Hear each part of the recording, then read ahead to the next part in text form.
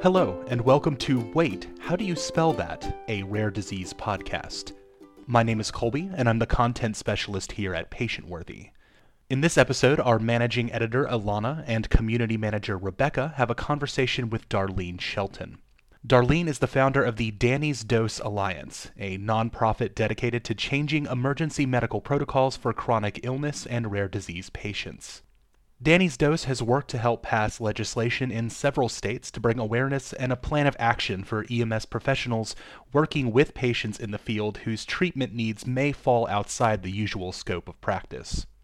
This interview was the last recorded at the National Institutes of Health Rare Disease Day in February of 2020. We hope you've enjoyed this series of conversations with disease advocates who are working on the front lines to help patients across the U.S. and the world. Since this interview was recorded, Darlene tells us that plans for upcoming legislation have largely been placed on hold as states grapple with the ongoing COVID-19 pandemic. Despite this, the work continues, and Danny's Dose hopes to have family emergency preparedness education events in the near future. We hope you enjoy this episode, and if you'd like to share your experiences as a rare disease patient, feel free to reach out to us. You can find us on Facebook and Twitter by searching PatientWorthy. And be sure to check out the latest in rare disease news anytime at PatientWorthy.com. Thanks for listening.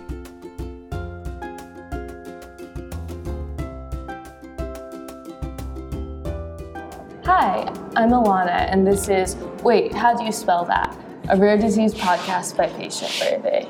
And this is Rebecca, and we are very excited. We are currently in the Hart Senate Office building at Rare Disease Week with a very special guest. Would you introduce yourself?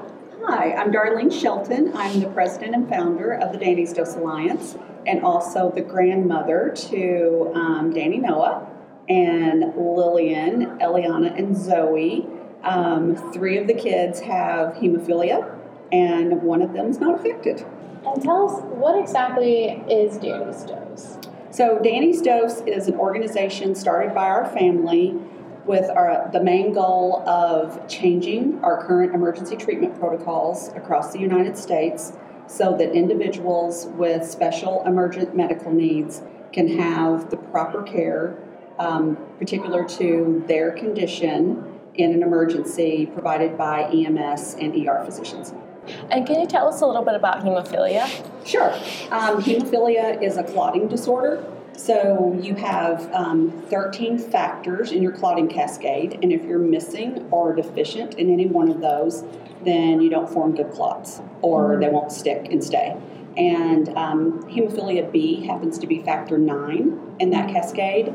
So that means that, unfortunately, at any time, especially with Danny being very severe, less than 1%, he could have a breakthrough bleed and could honestly die from a bleed if he didn't have his clotting factor timely. But he has prophylactic therapy, so twice a week, and it brings his levels back up to normal. And then, of course, his body breaks that down, brings it back down. We give factor again, up, down, up, down, up, down.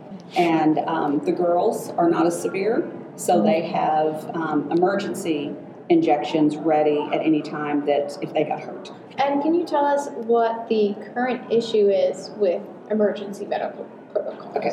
The current emergency protocols are actually outdated. So it's old protocols that prohibit paramedics from administering medications not in the ambulance. These protocols were created back when medications weren't really available for people, so they were created like for pills in a bottle. And we do definitely agree with that, by the way, but medicine has advanced and regulations haven't advanced with it. Back when they were created, people weren't living at home, living regular lives, going to school, going to sports and work and play and activities. And it's really just that, I guess in a way, kind of nobody thought about the fact that old regulations prohibit us from actually saving a life until we actually had a friend that had a car wreck and broke his right wrist and couldn't give himself his clotting factor and had hit his head in the automobile accident, and had it not been for his wife getting there to give his factor, he would have died because he was having a brain bleed. A slow one, so she had time to get there. But that was really what made us aware of the entire issue and that something had to be done. Wow. I mean, the first time I heard that story from you, I was so floored because there's, parents especially are going so far out of their way to make sure that their kids are going to be safe. They're doing the medical alert bracelets and the seatbelt covers and the things on the car seats and the notes. So to think that that's not going to ensure that their children are getting the treatment they need in an emergency it's just horrible. And I don't think that many people are aware of that.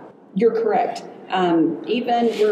Our 5-year anniversary is in March, so next month. Ooh, congrats. Yeah, and we still meet so many families that just think, I'll call 911. In defense of our emergency personnel, a paramedic cannot really do any single task without authorization from a medical advisor, from a doctor. And so standing protocols are things that have already been reviewed, already been authorized. And so, of course, we're a rare disease. We're outside of the box. We don't fit in standing protocols. And, of course, those medications are not on an ambulance, so they're not part of standing protocols. So that's where the issue comes in. And that's why a medical alert bracelet is an alert. It's an FYI, but it's not authorization from a medical professional for an action to happen. That kind of clarifies a little bit, and I think maybe helps families understand they want to do it, but their hands are actually tied by regulations and liability limitations. So what would your advice be to these parents? So one of the things that we've learned is for them to be able to deviate from the existing standards or protocols, the very most important thing that every parent has to do is get emergency medical orders from their specialist. It must be on letterhead. It must be signed, dated, and updated annually. It should include their emergency contact number for day and night, and then very short, to the point, precise actions of Plan A. What is the best treatment that should happen in an emergency? B, if A is not an option, what is B? If A and B aren't an option, what is C? If there is a C. C might be get them in a helicopter and get them to a level 1 trauma center as fast as possible. But at least we would know, and they would know. I'll give you an example of what was given to me. We always carry the kids' clotting factor. If we were in an automobile accident that was so severe that their bag of medicine got smashed, so their medication vial was actually smashed, what would paramedics do? So if the only thing those treatment orders said was administer clotting factor intravenously, and the clotting factor is broken, completely so it was on a phone call with National EMS, some of the people on the national level, and they said, Darlene, that's why Plan B is so important. And they said, because unfortunately, we don't get Plan A very often. Oh, wow. And so it helped me be able to change our guidelines that we have that we give to parents to take to their doctors to be able to get better emergency orders. Plan A, perfect scenario. Plan B, not as perfect a scenario. And Plan C, the oh crap scenario. It almost, like, what I keep thinking of is it almost reminds me of when I've talked to friends who work in programming, like computer programming, and you have to be extremely explicit, and you have to be extremely explicit with all possible options, almost like explain this to an alien who has no context. Yes. Because it's like, it's not that the paramedics don't have context, but like, they also have rules, and so like, the diseases are rare. The paramedics have like certain restrictions on what they're allowed to do. And so it's sort of like, imagine this is an alien from another planet. It's not, but like kind of have to give directions as if it is. Right. And there's just some interesting things we've learned. In most states, paramedics are not allowed to go through purses or wallets. Wow. So another very important thing is, so once you get those medical orders, then you have to keep them in a clearly marked location in the automobile. One of the reasons that our headrest covers actually work so well because they have the pocket that holds the medical information. So it's bright yellow. It goes on the headrest with a drawstring, has the pocket that says emergency medical information. Very visible. So, takes out any question of where do we get these orders? And of course, you put it only on the seat of the person that is affected or the number of people. So in our van, there's 3. But it gives them clarification, and it's clearly visible. Another thing, as a parent, especially if you talk about an automobile accident, you might be knocked unconscious or be able to speak. You might not be able to tell them, and of course, even if the kids were still alert, they might be too scared. So you just take out all the ifs. Always try to take out the ifs. Like for us, and for those that are carrying life-saving meds, have them in a bag with emergency alert symbol so they know, that's not just a backpack with coloring books in it. This must be the backpack with medication because see the emergency alert symbol on it. And, we don't sell them from our website, but you can actually order patches that you can hook on stuff and keep it very clear. Could you talk a little bit as well about how this protocol issue is not just relevant to people with hemophilia or clotting issues, or even not just people who require special medication either. You gave an example earlier about people with cystic fibrosis and other types of conditions. Yes, there's actually 15 conditions that we know of so far, based on our research, for people that do carry life-saving medications.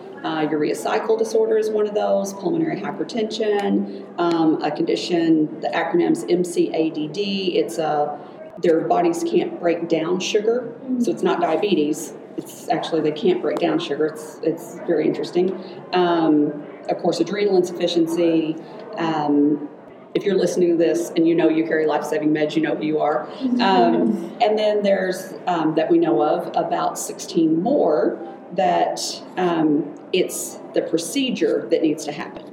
For instance, cystic fibrosis. So because their lungs are so compromised by the cystic fibrosis, what they normally would set the oxygen level for, say, a 9-year-old little girl that weighs 80 pounds, they couldn't set it at the same level for a 9-year-old little girl that weighed 80 pounds with cystic fibrosis. And they also can't administer like morphine or some of the narcotic type pain medications because they decrease your breathing. And of course with cystic fibrosis you can't have that. So it actually, from what has been shared with me, you actually could cause death. You could actually, as it was said to me, blow their lung or cause harm, and cause their breathing to continue to decrease. And of course, in an emergency alone, when they're scared or anxious or whatever, that's very hard on them anyway. There's some conditions that they can't process saline, so you have to have the D10 IV fluid. Very important. Very likely, they would be able to just, grab D10 if they had it on the ambulance. We're trying to raise awareness to that because most ambulances don't carry D10, and really not an extra expense, just something that, again, nobody's thought about. Wow. So it does make me proud that we have been able to, in our endeavors, meet families with these variety of diseases, learn about their conditions and what's needed for them in an emergency, and be able to start passing that on to EMS to help educate them. So we've passed legislation in Missouri, Minnesota, and just most recently the EMS Commission in Louisiana voted to change their state scope of practice. So that's being worked on. We won't have to have a bill there. And we are days away from a federal EMS bill that Senator Cassidy is the lead on.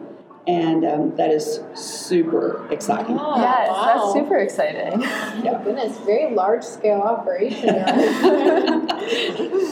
Can you give any insight on sort of like people who are maybe working on different bills, sort of like what tactics helped move it along? Because it seems like it's like in a really great place where a lot of change is happening.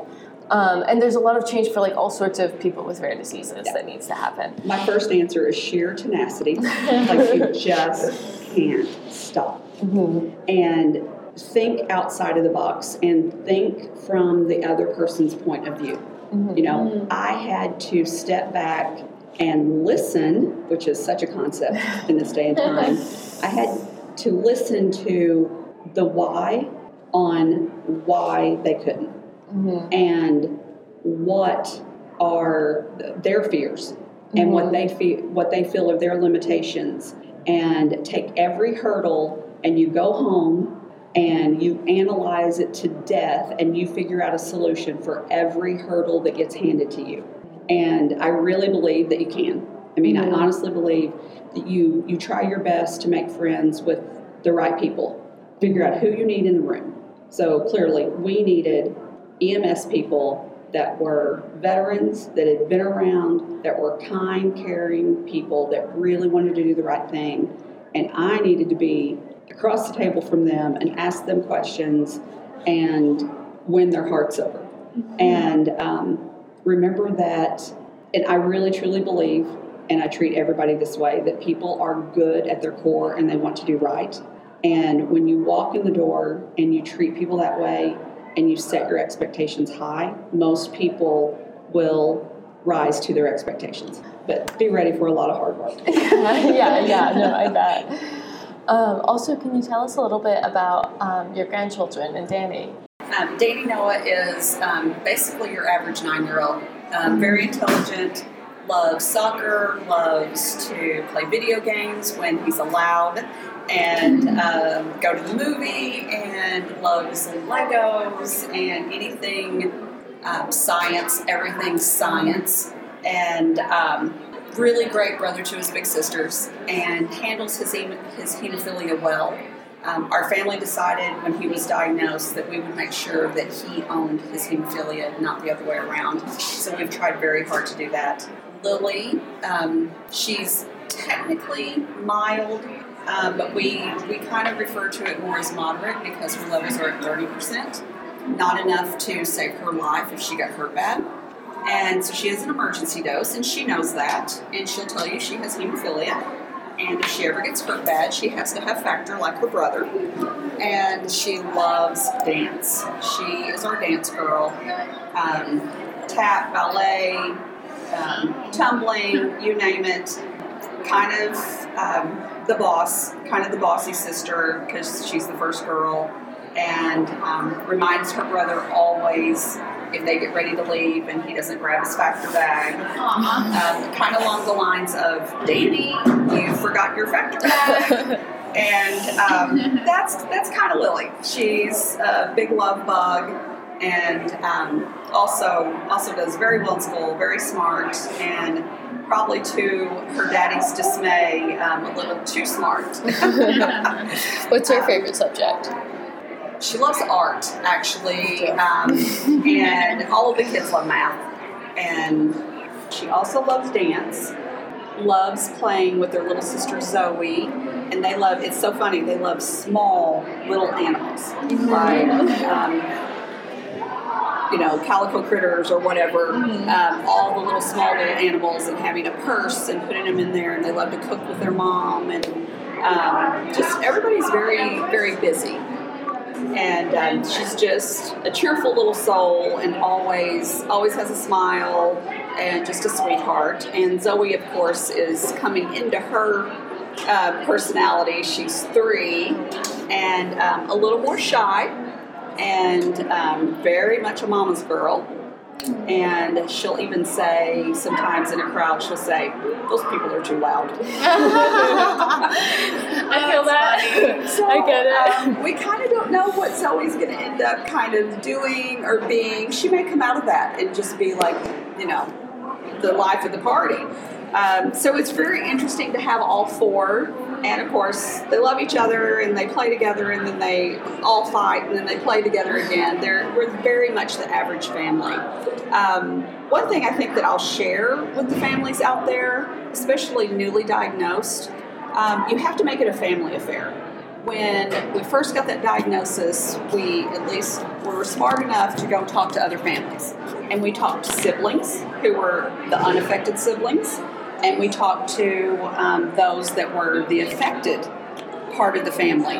And we had so many siblings tell us that they felt left out because it was always about, boys tend to be more severe. So my brother was always having to go to the hospital, and I was always worried about him. And they felt like their brother was always getting attention. But then sometimes the boys, who were always the ones that they did have the bleed and they had to miss out playing outside, or a lot of them were like, we hated that during factor time, everybody else got to watch TV and we didn't because we had to go get our factor. So, in our house, when it's factor time for Danny Noah, if the TV's on, it goes off. Everybody has a job from everybody washes their hands. Somebody has the job of cleaning the table, getting the supplies out of the closet. Zoe's job is picking the Band-Aid that she takes very seriously. And everybody plays a role. It's done. Everybody helps clean up, and then you go on about your evening. Oh, that's great. And so that nobody's left out, and nobody has more attention than the other one. And so far, that's working well. Really, really well. The girls are supportive of their brother, and their brother is very supportive, of his sisters. And he'll even say, thank you for helping me get my factor. And so they're very sweet. They're very sweet. I think that's wonderful advice. I guess, is there any other advice, one, that you have for families who are kind of new to this, and two, how would people get involved with Danny's Dose and helping you advocate for change for these programs? So the way that families can help to provide protections for themselves and others is go to our website, www.dannysdose.com, and my contact information is on there, and I really do answer my cell phone. Send me an email and say, hey, Darlene, I'm from Give Me Your State, and add your condition, because we're trying to keep up with all the conditions that we represent. If there's special treatment that needs to happen for those in your family with your condition in an emergency, please tell me about it, because I might not have you on my list. If I do have you on the list, I can actually then reply back and help you know a little bit more about what you should do to make sure you're protected, and give you even more details than I briefly went over in this podcast. And then we also have information on how to be part of the initiative in your state. Although we're getting ready any day to have federal legislation, we aren't stopping on the state level because we don't know which one will be first. Mm-hmm. Arkansas and Illinois we're working on right now. I'm not sure exactly how that's going to pan out, but we've started the conversation with the right people. As soon as I get enough interested individuals in a state, we launch the initiative in your state. Honestly, 4, 5, 6 families that are ready to be active and start making phone calls and start doing a few visits, we can get changes made in your state. You'd be amazed at what just that few families with a little direction, with the experience that we have, how much change they can really make. And that's really what we did in Minnesota. We really had 6 butt-kicker families that were just my right hands, and I made a few visits to Minnesota, but I wasn't there all the time, and we were able to pass legislation there in 2019, and really just a few families in Louisiana. So wow. I'm really seeing it doesn't take 20, 30, 40, honestly, a couple of families that give us the ability to get our foot in the door and get ourselves heard, because you live there, you're a constituent, you live in their backyard, and for the EMS service in your state, you're one of the families that they service. It opens the door. Thank you. Thank you. Thanks. Yeah. We really appreciate you being on our podcast. I appreciate that you doing it, because we need all the awareness we can get. Yeah. It's really nice to see like this problem and action. Yeah, and that it was a problem that was personal to you with your grandson, and then you didn't just stop at directly how he was going to be affected, in his state or in his disease state, but you were expanding to help just the entire community, to help everyone. I can't remember if I said the numbers, but overall across the United States, this legislation will help protect over 27.7 million affected individuals. And that doesn't include their families and their loved ones. And I mean, it shocks us. We had no idea that it was going to be this big. And, we're just excited for a year from now and 2 years from now and 3 years from now as we continue to see success. Like, we're really excited about the day 5 years from now, even when this whole conversation is different.